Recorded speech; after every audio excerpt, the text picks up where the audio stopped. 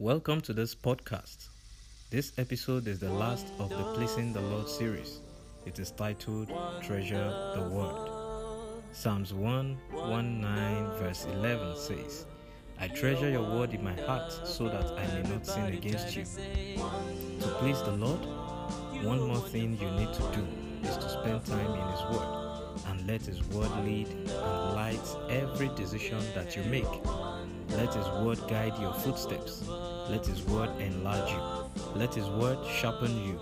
Let His Word lead and develop you. You have to cherish and treasure God's Word. Choose to follow Christ and let His Word guide your footsteps. Do not let any day go without reading and meditating on the Word of God. Memorize it, let it guide your thoughts, and let it guide your life. Thank you for listening. Meet again some other time.